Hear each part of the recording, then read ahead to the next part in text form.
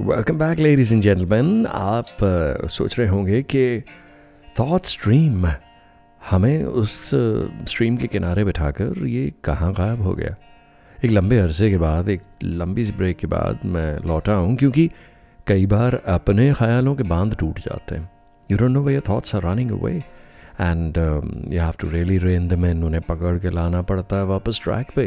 और जब तक अपने ख्यालों पे मैं काबू ना पा लूँ, मैं कैसे आपसे गुजारिश कर सकता हूँ फिर से कि देखिए, आप अपने ख्यालों का हिसाब रखिए, उन्हें देखिए, उन्हें नोट कीजिए, उन्हें डायरी में दर्ज कीजिए। Okay, that's what we were trying to do. We wanted to put our thoughts in a diary. तरतीब अनुसार उन्हें लिखना चाहते थे। और सर्कस बोला था ना मैंने इसे? जी हाँ, आपसे कहा था कि ख्यालों की सर्कस को देखने के बाद आपको ये एहसास होगा, we have a monkey mind. Yeah it is a monkey mind and it's very difficult to keep track.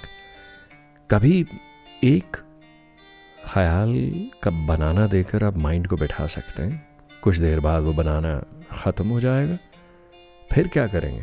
दिन एक और खेले का इंतज़ाम करना पड़ेगा। और इसी खोज में अक्सर पूरा दिन निकल जाता है। I'll give you an example.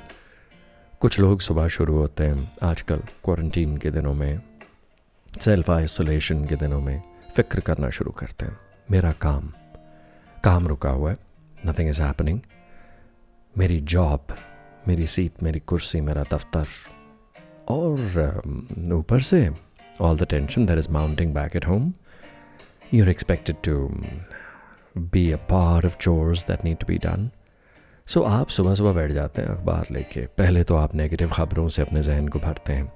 आज क्या स्टेटिस्टिक्स हैं, कहाँ पर और लॉकडाउन टाइटन हो गया है, कौन से एरियाज़ कॉर्डन ऑफ हो गए हैं, कहाँ से केसेस पॉजिटिव आ रहे हैं, कहाँ से क्या हो रहा है। And once you've done all that accumulation of information, then you process that information in your mind in a very negative sort of way. Sometimes आप अपना एनालिसिस भी करते हैं, आप 3-4 लोगों को फ़ोन करके डिस्कशंस भी करते हैं उसके बारे में कि बड़ी this is my perspective and you always have a global perspective to give. जितने Facebook, Instagram, social media users हैं और जितने ट्विटर करने वाले लोग हैं, सबके पास एक परस्पेक्टिव है, ओपिनियन है, दवाई भी है, प्रॉब्लम का सल्यूशन भी है। And you join the party, don't you? Because हमारा इंटेलेक्ट ये साबित करना चाहता है that we've got a solution to the problem, because our ego is trying to tell us that how can you be 2 steps behind. Now, the moment we are able to separate ourselves from that egoistic call to jump in the fray of a discussion, एक बहस में दाखिल होने के बजाय अगर दूर से देखें, rather go pull a chair out in the lawn. अजी, सुबह और शाम अभी भी बहुत खुशगवार हैं। कुर्सी खींच कर लॉन में बैठिए तो सही, तितलियों को फॉलो कीजिए। करता हूँ मैं अक्सर। And it sort of calms the mind, it sort of gives you a new way of looking at life, a leisurely easy based way of looking at things, of uncomplicating and decluttering everything that is happening. और रफ्ता पिछले कुछ दिनों में ज़िंदगी के कई पहलू सुलझते नज़र आए होंगे। छोटे से एग्जाम्पल्स देता हूँ, जैसे घर पे खाना, घर का खाना, घर पे बनाना। Suddenly the need to go out and party has become redundant. Of course, you're eating healthier and you're staying in better shape. कोई प्रॉब्लम नहीं ना हुई, because घर का खा रहे हैं। Weight is in check? I don't think so. You're active, you're working, you're physically engaging yourself. अब जैसे कोई भी घर का छोटा मोटा काम करते वक्त ख्यालों को ताक पे रख के उस काम में पूरा उतर जाएं. If you become so involved in that little task at hand, suddenly you'll realize there's immense peace and bliss in that little act. And the peace comes from the fact that you've totally kept your thoughts aside and you're engaged in that little task. Whether you're setting the room right, whether you're dusting, whether you're mopping, sweeping, or washing utensils, could be anything. कुछ भी कर रहे हो सकते हैं आप, लेकिन उस वक्त अगर अपने आप को डुबो दिया, इमर्स कर दिया, उस काम की ऑर्डिनरीनेस को परे रख के उसमें अपने आप को completely इन्वॉल्व किया.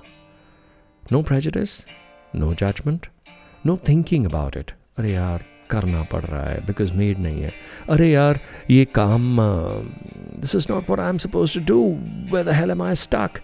If you totally take away all judgment from that little task that you're performing, you'll suddenly realize it's so complete. Life is so complete in that little moment because you've immersed yourself in a very ordinary thing. And all great spiritual leaders who've been here, जो इस दुनिया में जिंदगी जी के गए हैं, they did ordinary things. What do you do before enlightenment? You chop wood, you fetch water, you cook rice, and you enjoy it. What do you do after enlightenment? You chop wood, you ferry water, you cook and you enjoy the rice. So, छोटे छोटे कामों में ख्यालों को ताक पे रख के ज़िंदगी के साथ हर छोटे छोटे लम्हे का लुत्फ़ लेना अगर सीख लें तो ये जो आइसोलेशन पीरियड है it becomes beautiful. The thought stream has to be clearer.